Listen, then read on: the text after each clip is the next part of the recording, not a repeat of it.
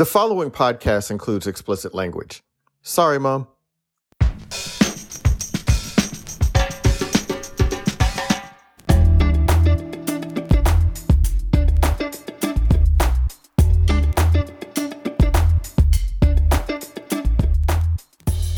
Hi, I'm Josh Levine, and this is Hang Up and Listen for the week of February 26th, 2024. On this week's show, we'll talk about the controversy over court storming and whether it should be banned for good. The Washington Post's Sally Jenkins will also join us to discuss the NCAA scoring record that Caitlin Clark just broke and the AIAW record set by Lynette Woodard that the NCAA does not acknowledge. Finally, we'll talk about whether the NCAA is actually going to exist next year, next month, or tomorrow, given all the courtroom L's the organization is taking. I'm in Washington, D.C. I am the author of the book The Queen, and just announced this past week, the host of an upcoming slow burn season on the rise of Fox News and how the left responded to it. Listen up for that later this year.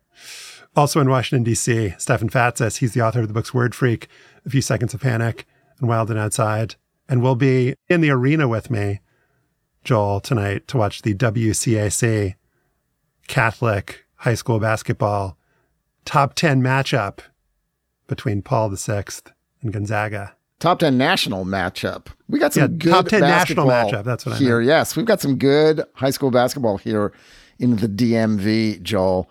My local public high school, Jackson Reed, formerly Woodrow Wilson, is also ranked in the top 25. And looking to finally, after several years of making the state finals, they call it in D.C., which is weird, where they play all the private schools, get to play with the public schools, looking for a championship there. So this will be a nice little preview. We got a lot of high school basketball on our docket, Josh. We do. Joel Anderson with us from Palo Alto. We've got to, at some point, cross off, like we have to go to some high school sporting event together. It's got to happen. Oh, yeah. Well, you know, I'm a huge high school athletic supporter. I try to go. I haven't been in the last couple of years for reasons, but I would love for y'all to come out. I don't think I've been to a high school game since maybe I was watching Najee Harris play high school football out here in the Bay. Once you see Najee Harris, what do you even need to go to? Nothing's going to get better than that. I mean, the thing is, you know, I did have this sensation. I saw Vince Young play in high school a couple times. And after I saw him, it spoiled me so much that I didn't even enjoy high school football in quite the same way. And you could probably say Najee's sort of similar. I was like, well, I've kind of seen the But you're checking off each position at a time.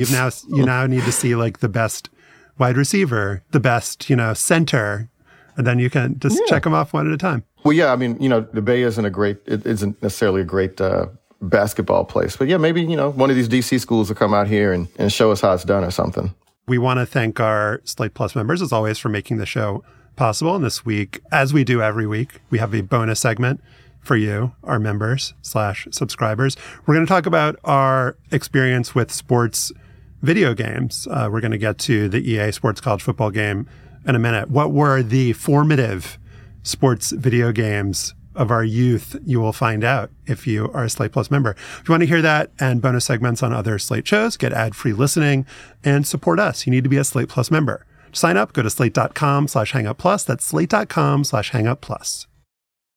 On Saturday afternoon in Winston-Salem, North Carolina, Wake Forest closed out a 4-point win over 8th-ranked Duke, and fans of the Demon Deacons couldn't contain themselves. Before the clock even ran out, they'd poured out of the stands and onto the court, and one of them smashed into the Blue Devils' star player. Here's a clip. Kyle Filipowski is being helped off by members of the Duke staff, and you saw the immediate bear hug surrounding him as this court storming is in full effect with Filipowski hobbled. Wow, indeed. Stefan, replays showed a fan running into Filipowski's leg, and this comes a month after Caitlin Clark collided with a court-storming fan after Iowa's lost at Ohio State. So what do you think happens now, and is this the last time we'll see fans charging onto the court? And should it be? I'm going to answer the last two first. No and no. After the game, Duke head coach John Shire called for an end to court storming, saying, when are we going to ban that? How many times does a player have to get into something where they get punched or they get pushed or they get taunted right in their face? It's a dangerous thing. I remembered that I did a couple of afterballs actually, about court and field storming. One in 2014 at a Hang Up Live show, where I traced the rise and fall of field invasions in baseball, which peaked in terms of anarchy in the late 60s and 70s, and then were wiped out by the sport pretty much overnight. And I'd done another one a year earlier about a rash of court stormings in college basketball. The question in 2013 was when, not whether, it's appropriate to storm a court. Almost no one, including me, seemed concerned about athletes getting hurt, maybe because it had happened so rarely. So two things seem to have changed since then. One is the frequency of court storms. An ESPN story over the weekend said there have been at least 3 a week in the last 3 months. And the second thing is the injuries to Filipowski and to Caitlin Clark. So now the pro-court storm argument has been neutered, and the question will be whether to find a way to ban it entirely, as Shire suggested, or at least to figure out how to prevent players on the opposing team from getting hurt when some 19-year-old doofus sprints to center court staring at the video that they're recording on their phone. The latter seems more likely to me, Josh, for reasons that I guess we'll discuss, and it also seems more reasonable because the only ways to ban the celebration entirely seem to be through police state Big Brother kinds of shit, facial recognition, rings of cops, which seem out of whack with the offense here. Yeah, the AP had a story where they quoted a college professor who provides training in crowd management, and he's talking about these facial recognition technology systems that are used to prevent hooliganism in soccer. And I'm imagining, okay, you implement this technology, which is not going to happen because it's too expensive, but you implement this technology, you identify all the fans. Are we going to have like a January 6th style prosecution where it's like, thousands of people are brought in, if not to, in court, but to like identify them, to ban them from being in the arena? Maybe that's the answer, Joel, is to rebrand this from court storming to insurrection. Maybe it's a terminological issue, but like I have seen in recent weeks these efforts to put out like a rope so the players can like exit behind the rope. And I saw that in like a game that Iowa played after Caitlin Clark got ran into, and they were successfully ushered off the court. The issue in this game was that the fans ran onto the court before the game was over. And that, I think, if we're going to capitulate to this, if we're going to say it's fun, it looks cool, like ESPN actually advertises it and celebrates it as a part of the reason why the sport is cool, if we're going to acknowledge that, then the thing that needs to be prevented, there needs to be some ability somehow to prevent fans from going on the court before the game is over. There needs to be a chance for the players to get off the field. And I don't know if that's like a social conditioning thing, if it's like a loudspeaker announcement, if you need, because I don't know if these like fines and penalties are going to work. So I just don't know if there's a technological way to do it other than to just like tell people don't fucking run onto the court before the game is over. Ooh, like electric fence, like with dogs. Activate the electric fence around the court. I mean, I don't know. I mean, I take the crowd control experts and their guidance here, with the utmost respect. I mean, because obviously, if they're telling us that it's very difficult to prevent people from doing this and that the technology may be there, but it's still not perfect. They also say, Joel, that if you ring the court with a lot of police, that could actually make it worse in some ways. Yeah. Right. Yeah. I mean, and I've actually been on sidelines at games where you can sort of see, the fans preparing to challenge, security and law enforcement personnel under those circumstances. It's like, yeah, you're right. It's like they almost get amped. So given that we all seem to think that there's not much that you can do here, I think the big thing that really just worries me is that one thing that people have noticed in the years since the COVID pandemic is the aggressiveness of sports fans at live events. And that even sort of tracks with the rise in online abuse directed at players. Like even the NCAA even launched an initiative just last year looking into online abuse against athletes. So there's this real climate of anger and abuse being directed at players. And then you have a circumstance where the fans have an opportunity to run onto the field and confront these players. It just seems like we're poised for like a particularly explosive outcome. I mean, just this weekend, what went viral in sports was Kevin Durant having to confront a couple of fans on the floor behind a basket who had called him bitch. I remember earlier this year when Alabama fans were taunting Texas players with racist and homophobic slurs from the stands. You know, there was the BYU volleyball incident from a couple years ago where, you know, one of the Duke volleyball players said she was being heckled with racist taunts. So, I mean, I've always sort of looked at this in another way. I'm just like, man, you got a lot of people in those stands that feel really entitled to their ticket and their place on campus, and a lot of athletes who are really vulnerable in that moment. It's really, really bad. And my biggest fear was like, if a black athlete lashes out in that moment and punches a fan, I was always hoping, I was like, well, they better not punish them because they're putting them in a really bad circumstance. I thought, Stefan, that what are you expecting to do under those circumstances when fans are coming at them and they've been yelling at them all game? And then, you know, you've got this moment of physical confrontation. You know, Joel, you've just sort of turned this conversation into something that's more serious. I mean, I think we've all looked at this as the way I think like the broadcast networks and even the NCAA and coaches look at it as, hey, this is part of the experience. It's fun. It creates these wonderful images. It celebrates what sports are supposed to be, these outbursts of joy over the accomplishment of athletes. But the history of this stuff also indicates the potential for threat. There have been, you know, pitch invasions in soccer going back more than 100 years where fans were angry. When I did that after ball 10 years ago, I did some historical research and I found one incident, 1947, fans of the NBA Syracuse Nationals stormed the court to protest the officiating in a game, and a fan tried to knife William Pop Gates of the Moline Blackhawks, who was one of the first African-American players in the NBA. The local newspaper afterward described what ensued on the court as a race riot. Yeah, that's, you know, 75, 77 years ago. But we know, as you just articulated, Joel, that the cocktail for this shit is there because of the way fans feel entitled and because of the volatility of the relationship between players and fans. You said it shouldn't be banned, right, Stefan? This argument is difficult, right? It's like, it is fun. It is fun to watch. If you can get the players the hell out of there, then you've made progress here. Let the fans punch each other. Let the fans punch each other. Yeah. Well, I mean, do you think it should be banned entirely? I mean, and you've just articulated how there's really no way to ban this entirely. So what do you do? Well, it doesn't seem to happen currently in the NFL. Doesn't seem to currently happen in Major League Baseball. Doesn't seem to currently happen in the NBA. Maybe the biggest explanation for that is college kids being the factor. They're right on the court. There's a sort of... There's no barrier.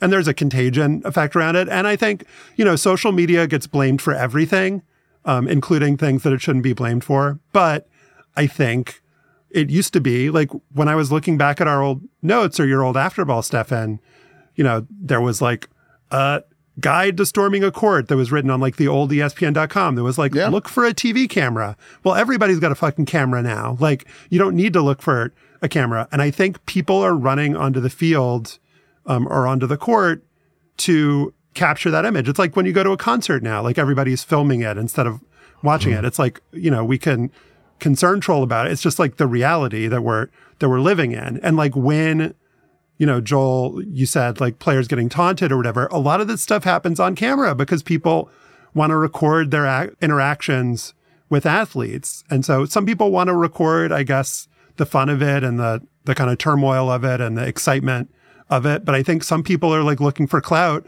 and want to like get a shot of like them yelling at a player or touching a player or whatever. And, you know, Jeff Eisenberg of Yahoo wrote a piece about, you know, this latest discussion of whether this is going to get banned. And he said, I'm going to quote at length here, "Nothing changed in 2004 when high school senior Joe Kay suffered court storming injuries that left him partially paralyzed and prevented him from playing volleyball for Stanford.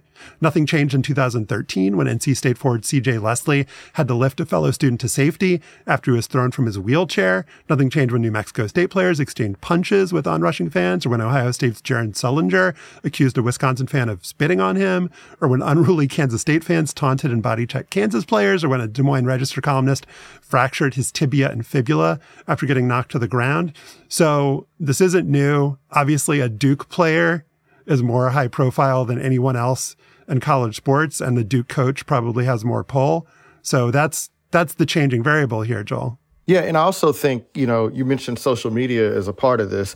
I don't know if you guys were paying attention after Filipowski got hurt, but if you look at the comments that associated with the video showing Filipowski getting hurt out there were so many fans saying, oh, the Duke kid, he sold it, or he's the one that tried to initiate contact. Same with Caitlin Clark. So people are saying that she got run over on purpose, trying to sell the call like Shai Gilgeous-Alexander.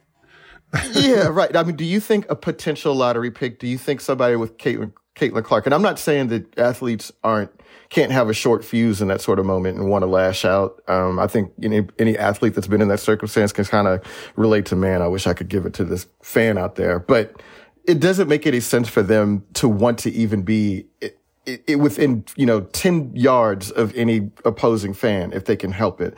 But you can already sort of see the narrative taking shape that, they're the ones that are doing it. And so I just think all of that is just really a toxic brew. Mm-hmm. And I didn't mean to make this such an unfun conversation, because there's a part, like all of us, like I grew up watching college sports, and you can sort of like love the field storming and the court storming, and like those are responsible for some of the most iconic moments that I can remember in my life as a college sports fan. But I just think the danger far outweighs whatever cool points you get from watching that shit. And I mean, again, I trust the security experts. I'll take them at their word if they say that it's very difficult to prevent this, but it doesn't happen anywhere else. It's presumably that there is something that can be done to discourage this sort of behavior from going on. And again, there are things that could be done. Nobody would like them. Let's say Wake Forest would have had to forfeit the game that they just won.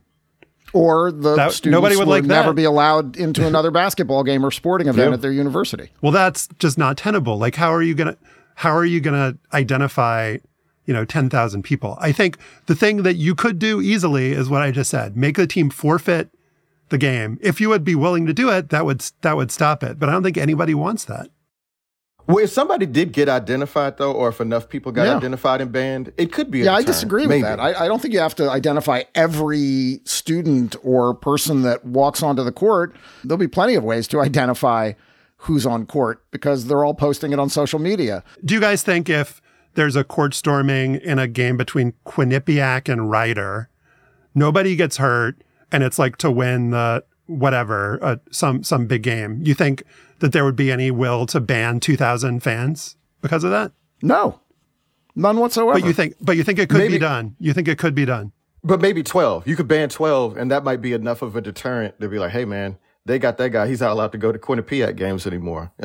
So I think it's obvious, and we've said it repeatedly, but the only reason this conversation is happening is because Caitlin Clark and famous Duke guy. Like if it was like another woman player, like a Memphis player was taunted by a Tulane fan when Tulane fans rushed the court the other week, and like it became a part of, it's like cited occasionally when it's like this thing happened and this thing happened. But if it was like only that, nobody would care. It's like these high profile incidents are the only reason. If like some other player we've never heard of got hurt, like as Jeff Eisenberg pointed out pretty capably in that article, like this kind of stuff exactly like this and worse has happened for 20 years. There's also no consensus here, though, Josh, because Angel Reese of LSU stormed the court with fans like last week.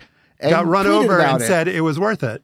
And said got knocked down. But guess what? It was all worth it, all in caps. Go Tigers. Again, what was that? What was that court storming? I'm not sure what it was. LSU beat Kentucky men's basketball in the last second. It was awesome. Great court storm. I mean, I guess the thing is like it always comes back to this. Is like, well, if why have any laws? If people are just going to break them. I mean, like if you. Maybe we should put something on the books, and then like the people that get caught, they get to be the unlucky ones, and maybe that serves as a deterrent. Isn't court storming though like the jaywalking of laws here? Yeah. I mean, how are you going to stop this? Glad we resolved that. I'm glad we didn't, actually, because resolving it would mean screaming strong opinions about this overwhelmingly sports talk radio topic. In the next segment, we're going to have Sally Jenkins of the Washington Post here to talk about Lynette Woodard.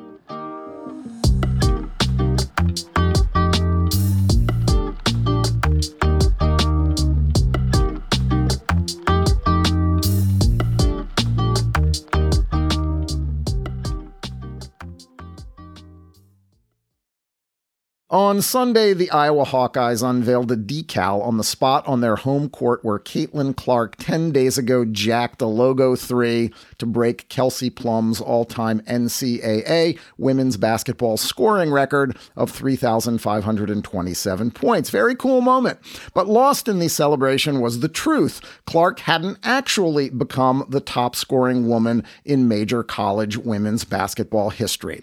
That record is held, and at least for a few more days until Clark breaks it too, by Hall of Famer Lynette Woodard, who scored 3,649 points for Kansas from 1978 to 1981. At that time, though, women's sports were governed by the AIAW, the Association for Intercollegiate Athletics for Women, and not by the NCAA, which has since refused to recognize the athletic achievements of women who played under different banners. Sally Jenkins of the Washington Post wrote a terrific column about this over the weekend, and she is with us now. Always great to have you with us, Sally. Love being here.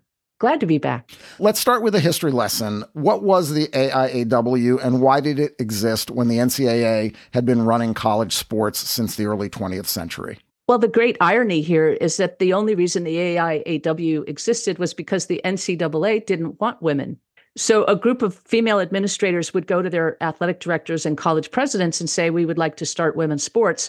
And they would be told, no, we don't have the funding for you. In one really interesting incident, a wonderful coach named Mary Nell Metters at Tennessee Tech, one of the early pioneering programs, went to her athletic director, a guy named Flavius, who'd been a college football player in the 1950s, this grim, crew-cut dude. She said, I'd like to start a women's basketball team. Can we have some funding? And he sneered at her and said, I'll give you $100. Basically, the only thing she had to drive her team around to games was this dilapidated old van where the door wouldn't even close. So she was afraid to get on the freeway because she worried that the door would slide open and her players would fall out. So anyway, those are the types of stories that you hear. The AIAW formed because a bunch of female administrators at these colleges, Texas and Illinois and Kansas and Tennessee, got together, North Carolina State, got together and formed, their own organization in order to help raise money and fund and hold tournaments for women ball players. And that was the AIAW until they got on TV and became popular. And also Title IX came around, and suddenly these male administrators had to comply with some federal law and give women funding. And so they swooped in and committed a hostile takeover, basically, of the AIAW and pressured it into folding so they could absorb the tournaments and the teams. Right. So the AIAW existed basically in the 70s, and then in 1982, the NCAA took over. Yeah, they essentially committed a hostile takeover. And Walter Byers, the president of the NCAA at the time, as the AIAW grew and became popular, the NCAA started talking about what to do about this. And Walter Byers, the then president of the NCAA, hazarded the opinion that he thought women's sports were worth, funding to the tune of about 2% of the overall athletic budgets. So that's the backstory. And one of the things about Lynette Woodard's record is that it was accomplished against, really good other teams. Really legendary historical teams like Cheyney State, Immaculata. Vivian Stringer was coaching at Cheyney State, and Kathy Rush was coaching at Immaculata. Pat Summitt was in her early days as the head coach at Tennessee. These were great tournaments. They were very, very competitive with some really legendary players. Sally, you mentioned that basically the NCAA takes over governance of women's athletics in 1982. And obviously there's been a lot of changes in leadership and mission over the last 40 plus years. But what's the resistance to incorporating these past records like they do women's coaching victories pre-NCAA? Yeah, it's really weird because, I asked the NCAA for a comment on this, and I got back like a 4-paragraph single-spaced explanation that was pretty hard to decipher. But it basically stated that because those games were competed, before these schools were NCAA members, they didn't regard them as NCAA records. Well, that's crazy. Kansas was an NCAA member, just not for women's sports because the NCAA didn't recognize or want women's sports. So, these were NCAA member schools at the time. Look, for most of Michigan's early football existence, it wasn't a member of the NCAA. The NCAA didn't come into existence until 1910. Michigan started playing football in 1879. So that explanation doesn't really make sense. And my only guess is that they're ashamed of their sexist past and their terrible miscalculation. And they want to brand women's basketball now as purely an NCAA product. And so, from a branding standpoint, they created this standalone NCAA record book, which is crazy. They don't do that with any other era in men's sports. I mean, before the NCAA, before 1910, there were other, alphabet call letters. As Lynette Woodard says, these are call letters. That's all they are. And the thing is, as you point out, it's not like the ABA and the NBA or something like that. Like, the reason the AIAW exists is because of bigotry, because of prejudice by the NCAA. I mean, it's similar to, in baseball, the decision that finally came in 2020 to recognize, after decades upon decades, more than a half century, that the Negro Leagues were a major league and that the statistics should be incorporated into the major league record books. There's since been issues with the data, and it hasn't actually happened yet. And so I guess that's a question too. What do we know about these statistics? And is there an issue once the NCAA hopefully eventually decides we are going to do the right thing here? Would it be a kind of seamless incorporation where we would immediately know what all the records are? It should be a seamless incorporation because, it's a good comparison with the Negro Leagues, but, these were schools who were NCAA members. They were playing. Lynette Woodard played at Allen Fieldhouse, right? Yeah.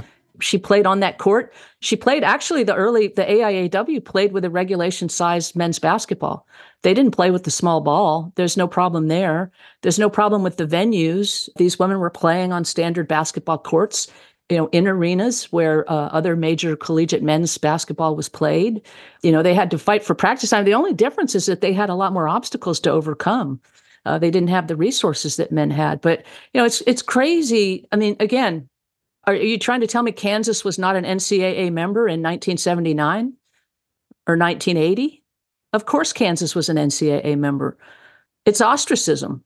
It's an act of erasure. It is an act of erasure, Sally. And when you start digging into just the history of the AIAW, you realize just how sophisticated this organization was, how professional, to use a college sports word. The AIAW staged 41 championships in 19 sports in 1981. They had a national television deal.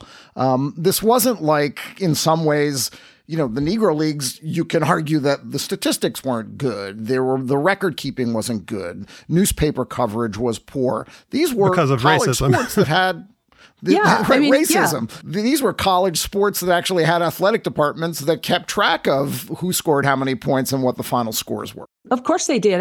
Women's basketball was played at the Olympics in 1976. So again, you already had sophisticated women's and all those players came out of the collegiate ranks. Pat Summitt, Lucy Harris, Nancy Lieberman at Old Dominion. Again, these were NCAA member schools that simply didn't care for funding women's sports. And so the women were self-funded and self-operated. But the officials, conducting those games were female athletic directors like Joan Cronin, Nora Lynn Finch at North Carolina State, Joan Cronin at Tennessee, Donna Lopiano at the University of Texas, who built the University of Texas into an absolute giant of a program with Jody Conrad as the head coach. They were careful record keepers, and they were administered by women who were assistant athletic directors or held other titles at the university. They were members of their collegiate administrations. These weren't people grabbed off the street. Sal, before we started recording, we talked a little bit about Lynette Woodard, the player herself, right? Because one thing about it is that there's been a lot of attention played to Caitlin, and understandably so. But now that this is, Lynette Woodard's, moment in the spotlight for a moment here, right? Can you tell us a little bit about the kind of player that she was? Because you would get the feeling that she played in the 50s or 60s or something at HBCU, and not as recently as 1981 at Kansas, right? Yeah. So she first of all, she was magnificent. She could play all 5 spots on the floor. She was a little bit like a female Magic Johnson. She could play the 1 through the 5, but she could really, really shoot. If you can call up highlights of her on YouTube, there's plenty of footage of her out there. She could play up around the rim, but she could just kill you from the mid-range jumper. There was no 3-point line at the time in women's basketball, or men's for that matter. So her record's all the more impressive because she didn't have a three to bolster her points with, but she was absolutely deadly. She could really elevate, and she had a really soft shot. In 1984 on the Olympic team in Los Angeles, that team really burst onto the national scene in a way that grabbed male attention for the first time. Cheryl Miller was on that team. The McGee twins were on that team.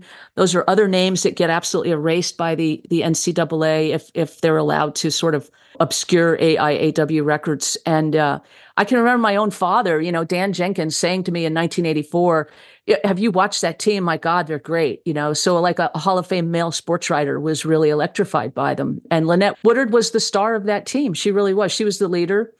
She and Cheryl Miller were the leading scorers, and they were terrific. I mean, they took the women's game into the air, for one thing. One of the things that I remember about that team is that if you watched really early women's basketball, sometimes the athleticism wasn't as great at all 5 spots on the floor. You'd see 1 or 2 great players. You might see a Penny Toller or, a Cheryl Miller, but then at the other spots on the floor, you might not see great athletes. Kim Mulkey, by the way, was a point guard on that Olympic team, and her records get tossed at La Tech if you don't acknowledge the AIAW. But the 84 women's national team, that USA team that went to LA, they were up off the floor, they were up around the rim, and they were absolutely beautiful to watch. Lynette Woodard, in her comments, including to you, Sally, has handled all of this with a lot of grace. I think has said the 2 things that need to be said here. Number 1, Caitlin Clark is great. Number 2, don't forget us.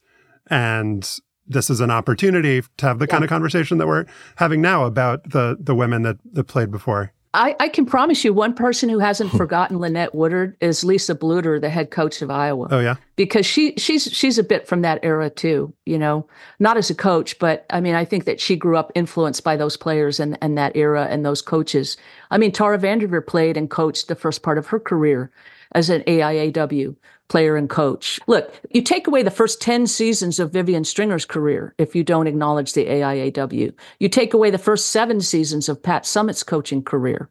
And again, it's part of the profound inconsistency of the NCAA that the personal coaches' records, victory records, are acknowledged in the NCAA rulebook, but the players' scoring records aren't. What sense does that make? They were coaching somebody, right? Well, let's... Right? Yeah, I mean, exactly. Before you finish up, let's say a few words about Pearl Moore, who scored more than 4,000 points for Francis Marion, which was an AIAW school, Sally, on a smaller level. Right. It's now... Hey, Josh, I'm going to interrupt you. She scored 3884 for Francis Marion, 177 points for a junior college before she got there. There you go. So, Sally, I think a couple points here. It's a great opportunity for us to learn about another great player in Pearl Moore, small of stature, but scored a crap ton of points.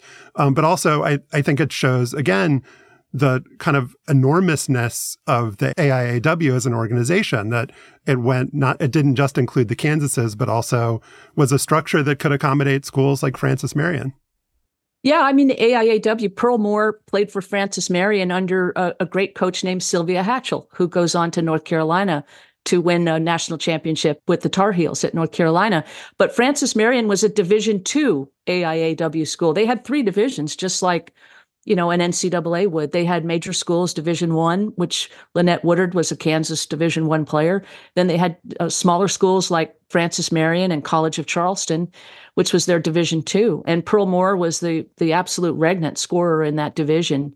Again, played for absolutely first-rate coach in Sylvia Hatchell. Caitlin Clark needs 33 points to pass Lynette Woodard, and that could happen at Minnesota on Wednesday or at home next Sunday against Ohio State. She needs 51 points to pass Pete Maravich's overall NCAA mark. It seems to me like the right thing for Iowa and Caitlin Clark to do is to recognize Lynette Woodard and the bucket that passes her. Maybe put another decal on the court if she breaks the record at home. As Josh said, this feels like a completely blown PR opportunity on the part of the NCAA. I mean, do you think there's any chance that the powers at Iowa or even the NCAA will step up in the next week and bring Woodard to the game, honor her, do something similar to the celebration that occurred after Clark broke Kelsey Plum's record? I mean, they absolutely should. It's a little bit of an embarrassment at this point for the NCAA, but they can certainly correct it and no one would think the worse of them. I think it's 100% consensus among coaches. I mean, if you ask Tara Vanderveer, I asked Tara Vanderveer, shot her an email the other day. She absolutely believes, she said, as Tara said, these are basketball records. And again, they're not buried. They're not geological artifacts that we've uncovered suddenly. They've been there. Gino Auriemma, I think, acknowledges it. I mean, across the board, every coach would tell you this is the correct thing to do, including, I suspect, Lisa Bluter, although I haven't talked to her directly about that. But again, I don't think there's much controversy here among women's basketball players and fans. Sally, so obviously this is, Caitlin's going to eventually break Lynette's record here. But you've watched a lot of women's basketball, over the years here. Like, where does she rank among the best players you've ever seen in the game? Oh, I mean, certainly up there. I mean, it's always a difficult thing, but like if you put Caitlin Clark on a court with, Cheryl Swoop, Cheryl Miller, Lynette Woodard, Shamiqua Holtzclaw, Diana Taurasi, Sue Bird, she's in that category. The important point is that the Lynette Woodards belong in that game, right? They really do. I mean, if you watched her, if you pull up her highlights, you will say, oh, she absolutely belongs in that pickup game. Sally Jenkins is a sports columnist for the Washington Post. We'll post a link to her most recent column, The NCAA Erased an Entire Generation of Women's Sports, on our homepage. Everybody should go read it. And Sally, thank you so much for coming on the show. My pleasure, guys. Always glad to be here. Up next, we'll talk about the latest ruling against the NCAA and its fight to retain control over athletes.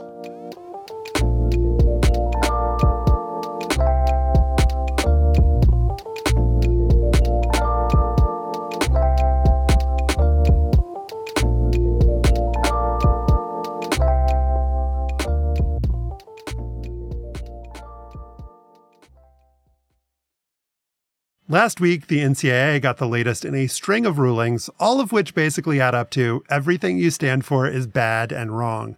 To be slightly more specific, this time a federal judge granted a preliminary injunction in a lawsuit filed by the Attorneys General of Tennessee and Virginia. That judge, Clifton Corker, he unleashed a corker. He wrote that NCAA rules banning athletes or boosters from negotiating over financial compensation during the recruiting process or when they're transferring, quote, likely violates antitrust law and harms student athletes. Joel, what this injunction means in the short term is that athletes and the schools recruiting them can now talk totally openly about cold, hard cash. What is your take on that and where all this is headed? Well, to take your last question here, where's this headed? It's headed where we've always known that it's headed, the end of the NCAA as we currently know it. And I think a majority of college football fans have all predicted that someday the top schools would eventually break away and start governing themselves so that the players could be true school employees. And that even included fans who don't believe the players should be paid, right? We just knew that this day was coming. And in the interim, generations of college players have labored under a system where they've had very few rights or ways to better their working conditions. And that's from what the scholarships covered in terms of total cost, to practice scheduling, to a better and fair process for transferring and eligibility. Certainly, like when I played, like if you wanted to transfer to a school closer to home because you were homesick or because the coaches recruited a future Pro Football Hall of Famer at your position, your coach could simply tell you no. And guess what? I'm also denying you release for every single FBS program within 500 miles of your mom's house.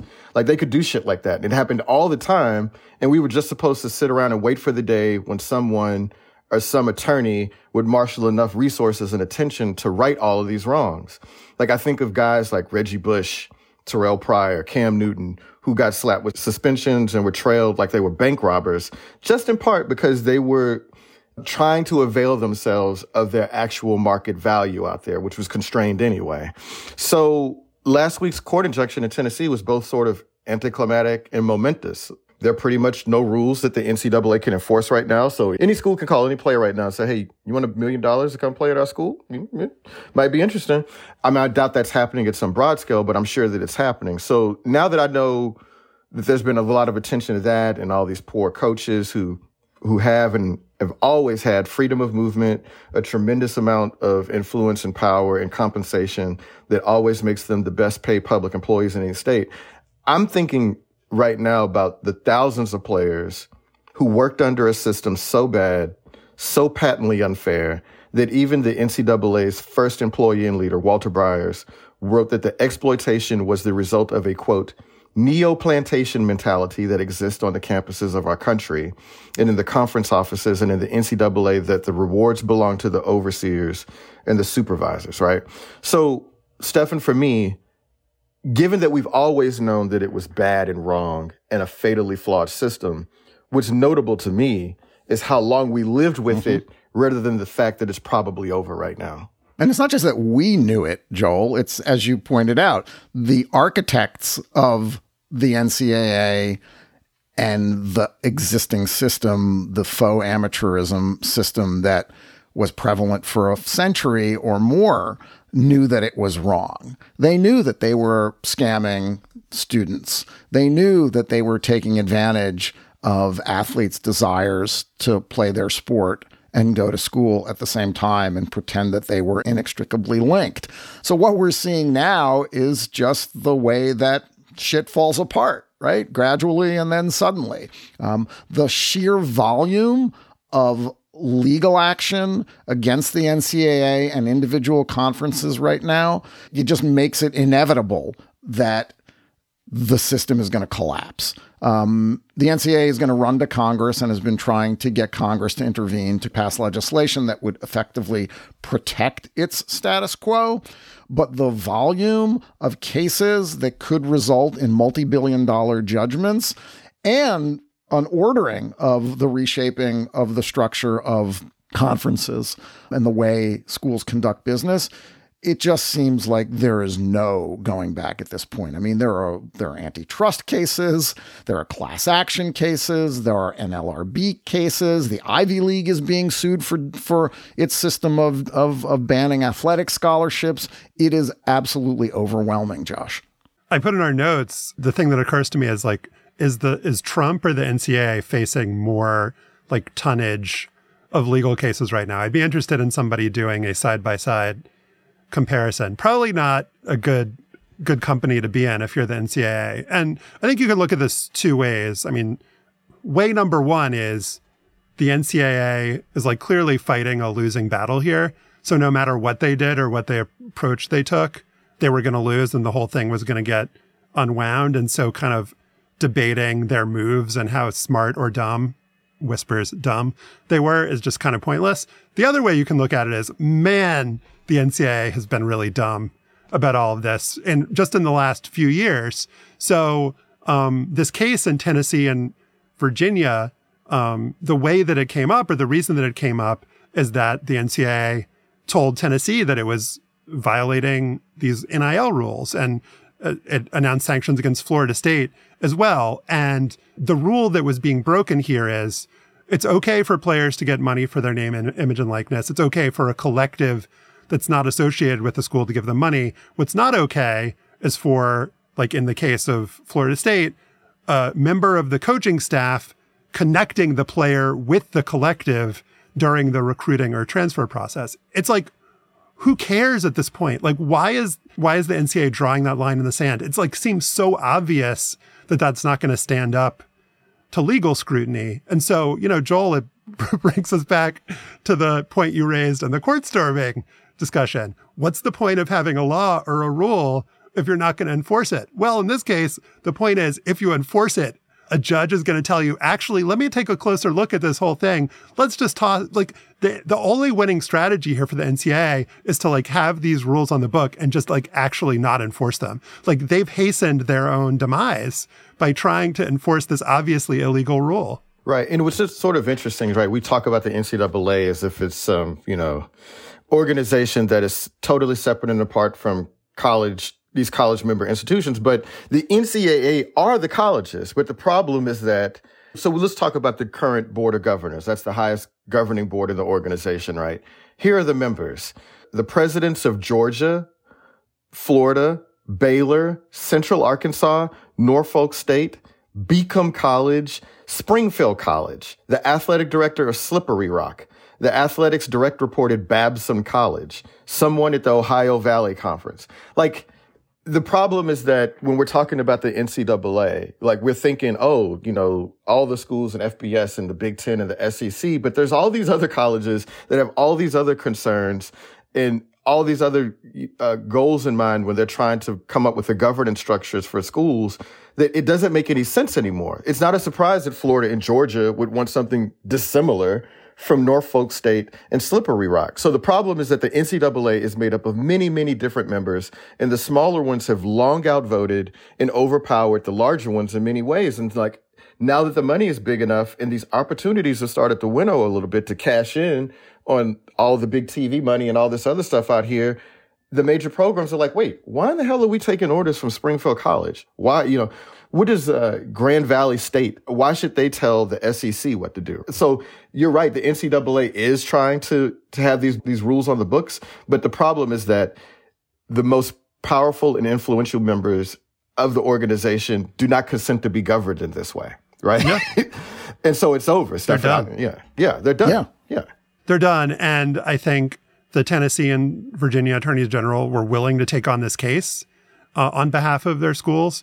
It's an issue that unites Brett Kavanaugh, who was like scorchingly anti-NCAA in the Supreme Court ruling in the Alston case. A 9-0 ruling in the Alston case? How many 9-0 rulings do we have in the Supreme Court right now? Yeah, that's what I was going to say. And it's like it unites Brett Kavanaugh and the most like fire-breathing, like pro-union, you know, people in America. It's like the only bipartisan issue in America right now. And a thing that I was thinking, Stefan, in reading about this new EA Sports college football game where, you know, this is like the legacy of the O'Bannon case from more than a decade ago, which was about athletes and likenesses in video games. EA Sports is now offering $600 to all of these players that are in the game, like 11,000 players on college rosters, $6.6 million.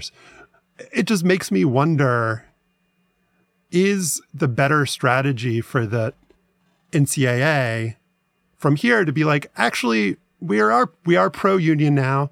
The players should be employees because, you know, that's not like that great a deal for the players in this video game, like to each get $600. Yeah. The players, when surveyed and these like, there have been stories in the AP, Athletic, whatever, the players actually all seem happy to just get $600, even as some people, like some college sports, like Players Association type groups that are trying to organize are like, actually, this is a bad deal because you're not getting royalties. But the player's like, cool, $600. I think if a union would exist, it would probably be a weak union because of just how big it is. Yeah. And like, just by the nature, like the players just shuffle in and out. And it just seems like the NCAA and its member schools would get a kind of certainty that would allow them to like plan for the future rather than just like not having any clue what's going to happen and just being liable for billions of dollars. And so like a players union where the players are employees and it's kind of a weak union, seems like it would probably be the best case for the NCAA at this point. It goes back to the early years of labor negotiations in all sports, doesn't it? You know, the Major League Baseball kicked and screamed for 100 years to retain the reserve clause.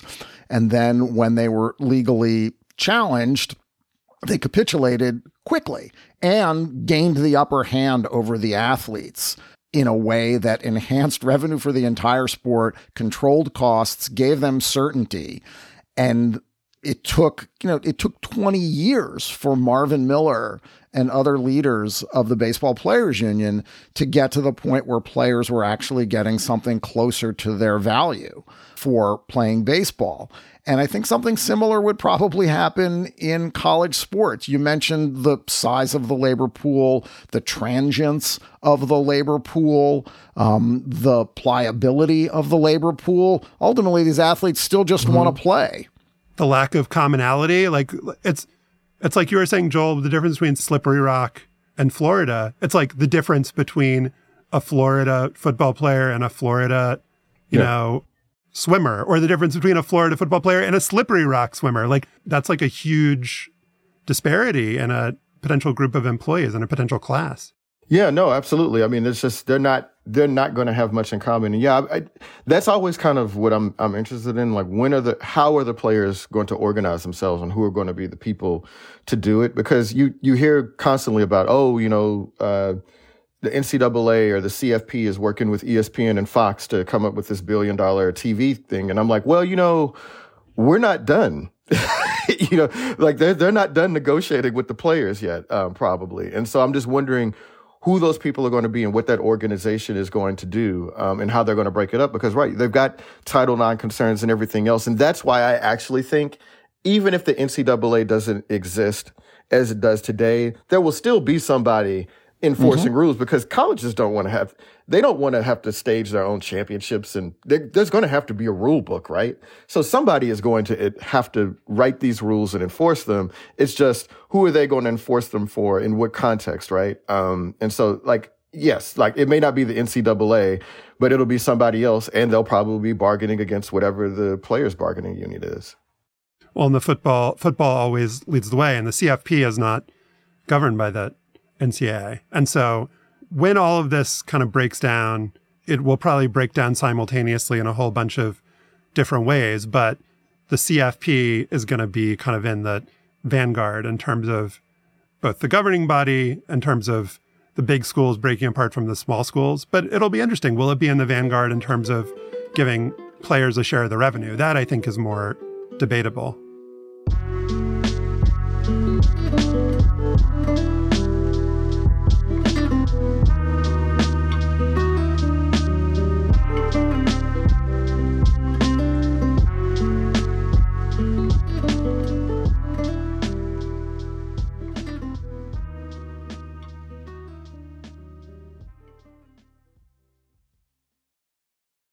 Now it is time for After Balls, sponsored by Bennett's Prune Juice, endorsed by Kenny Sailors, who says it was okay.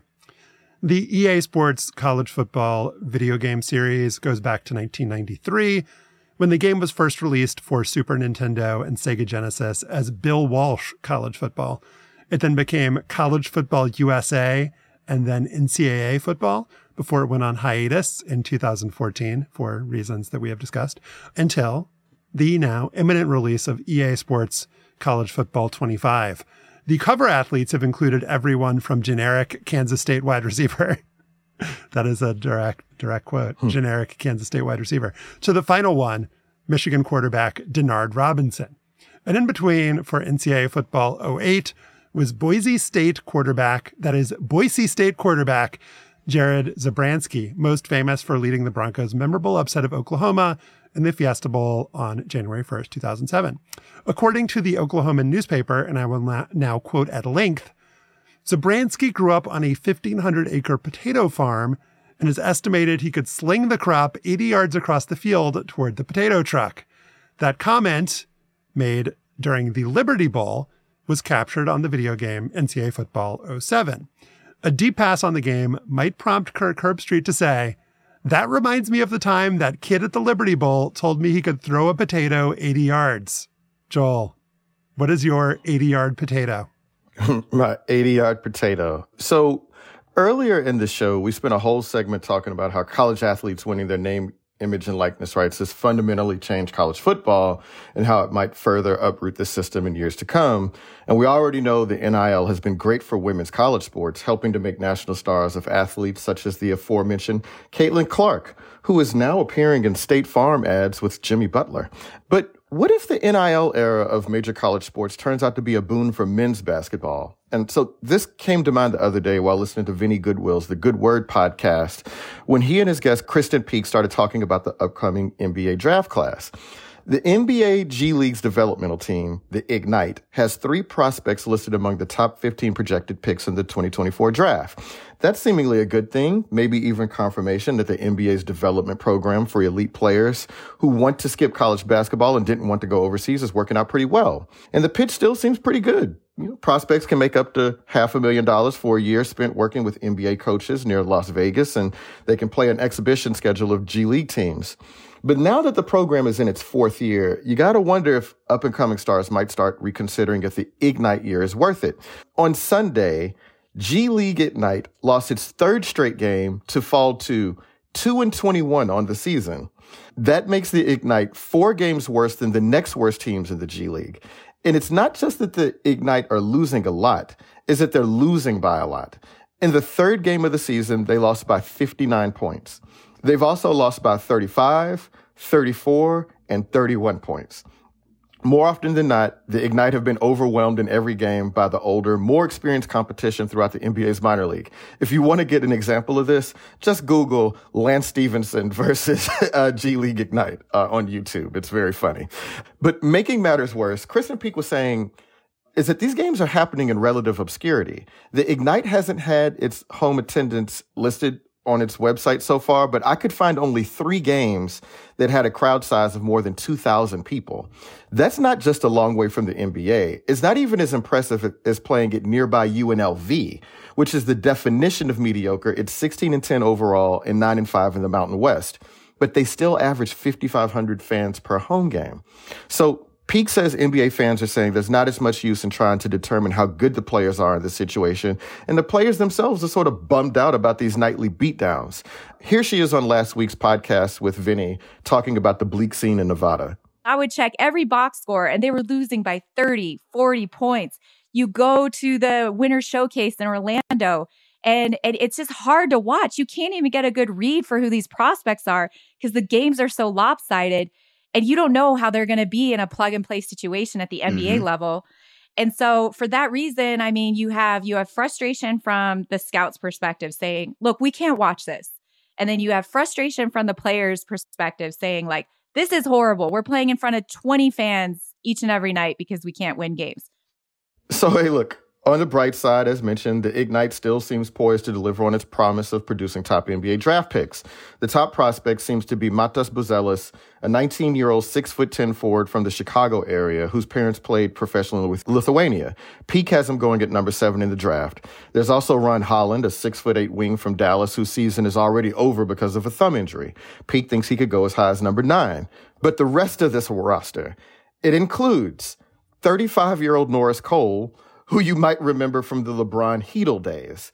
There's also 37-year-old Jeremy Pargo, who has played a career 86 games in the NBA and 87 in the EuroLeague.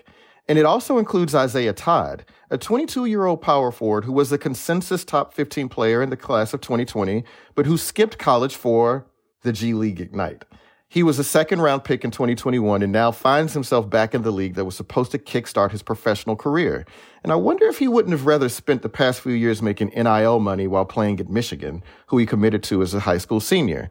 And it's not like the Ignite's development record is that great. The program has produced 4 lottery picks in 4 years, and the rest have mostly been second-rounders. And there's no way you're going to convince me that Jalen Green or Scoot Henderson wouldn't have been drafted as high as if they had spent a year in college. In fact, maybe they might have entered the league with a little more name and face recognition from a March Madness run, as opposed to spending a year playing in out-of-the-way towns like Santa Cruz, Sioux Falls, or Edinburgh, Texas. Look, I must admit, when I first heard of G League Ignite several years ago, I was excited for the players who were going to dispense with the student-athlete facade and get to make money for basketball as soon as possible. They could learn from pros, train with pros, and play against pros. What could be better? And I didn't like the NBA trying to place an age restriction on its workforce, and this seemed like a decent compromise. But it could be that after 4 years of this experiment, the NCAA finally has a great counter-argument to prospects who want to forego the college experience. You want to be on the floor while your fans storm the court and become the BMOC for an evening, a week, or maybe a whole semester. A local Ferrari dealership will welcome you with open arms, and you can also pretty much play every game on national TV. Or do you want to lose by 30 every night to a team of has-beens and never-wases like Lance Stevenson in front of a few dozen disinterested observers? Right now, the NCAA seems to be winning the argument. In the class of 2024, only 4 of the top 100 prospects are uncommitted. And one of them is Scottie Pippen's son, Justin Pippen. But anyway, the rest of them are all committed or signed with college basketball programs, with Duke, Kentucky, and Rutgers leading the way. That seems healthy for the game, doesn't it? And it got me to thinking that if people who support and love men's college basketball started making the case for itself, instead of telling everyone how broken things are, they might find that they have a decent product to sell, like the women do. That's great. And Adam Silver was talking about this over All-Star Weekend and said we have to look at the Ignite program and there might not be a reason for it to exist after this year. So that was a pretty strong lack of endorsement from the commissioner there. You know what this makes me think of? You know what the successful version of G League Ignite was? It was Victor Wembanyama's French team last year. Like, pro team that completely oriented itself around Victor's development, brought in like a very highly respected coach, had some veteran players around him, but everybody on that team knew why they were there. And it seemed like that actually worked out really well for his development. So it's interesting. I agree with you, Joel. Like, it seemed like a good idea. It seems like it wasn't necessarily implemented poorly. And like the idea of having a Jeremy Pargo and Norris Cole, because the problem with developing young players, often they like don't have a veteran point guard there to set them up or to like run the show or whatever. And these guys aren't like going to be looking out for themselves. Like, they know that they don't have any kind of NBA future. So like, even that seems like not stupid, but I guess it's just an example of a program that in this like rapidly changing world that we're in, like made sense, maybe made a lot of sense a few years ago and maybe doesn't make as much sense today. Yeah. I mean, I don't think any of us could have appreciated the velocity at which things would change, right? And like, I don't know if the pandemic, kind of sped that up or whatever. And the idea that men's college basketball would be in a stronger position now than it had been like at any point since the one and done era. Yeah, I mean, there's a real chance here. Like, I don't know about you all. Men's college basketball is on TV all damn day. Like, all throughout the weekend. Like, there's games being played. I watched Wichita State versus some team that was terrible. Only 90% of the games are Creighton versus Xavier. Like, sometimes there's a different matchup. Right. Yeah, right. Sometimes DePaul is playing in them, too. I will push back, Joel, against your Lance Stevenson erasure, though. That was a little harsh, man. He had a long NBA career. That's not fair to Lance. I'm sorry. Stefan is a longtime Lance Stevenson supporter. Watched him play in high school, actually. And wrote a piece about whether he should forego college to go play overseas. That is our show for today. Our producer is Kevin Bendis. Listen to past shows and subscribe or just reach out. Go to slate.com/hangup. You can email us at hangup@slate.com. Don't forget to subscribe to the show and rate and review us on Apple Podcasts. For Joel Anderson and Stefan Fatsis, I'm Josh Levine. Remember Zelmo Beatty and Lynette Woodard. Thanks for listening.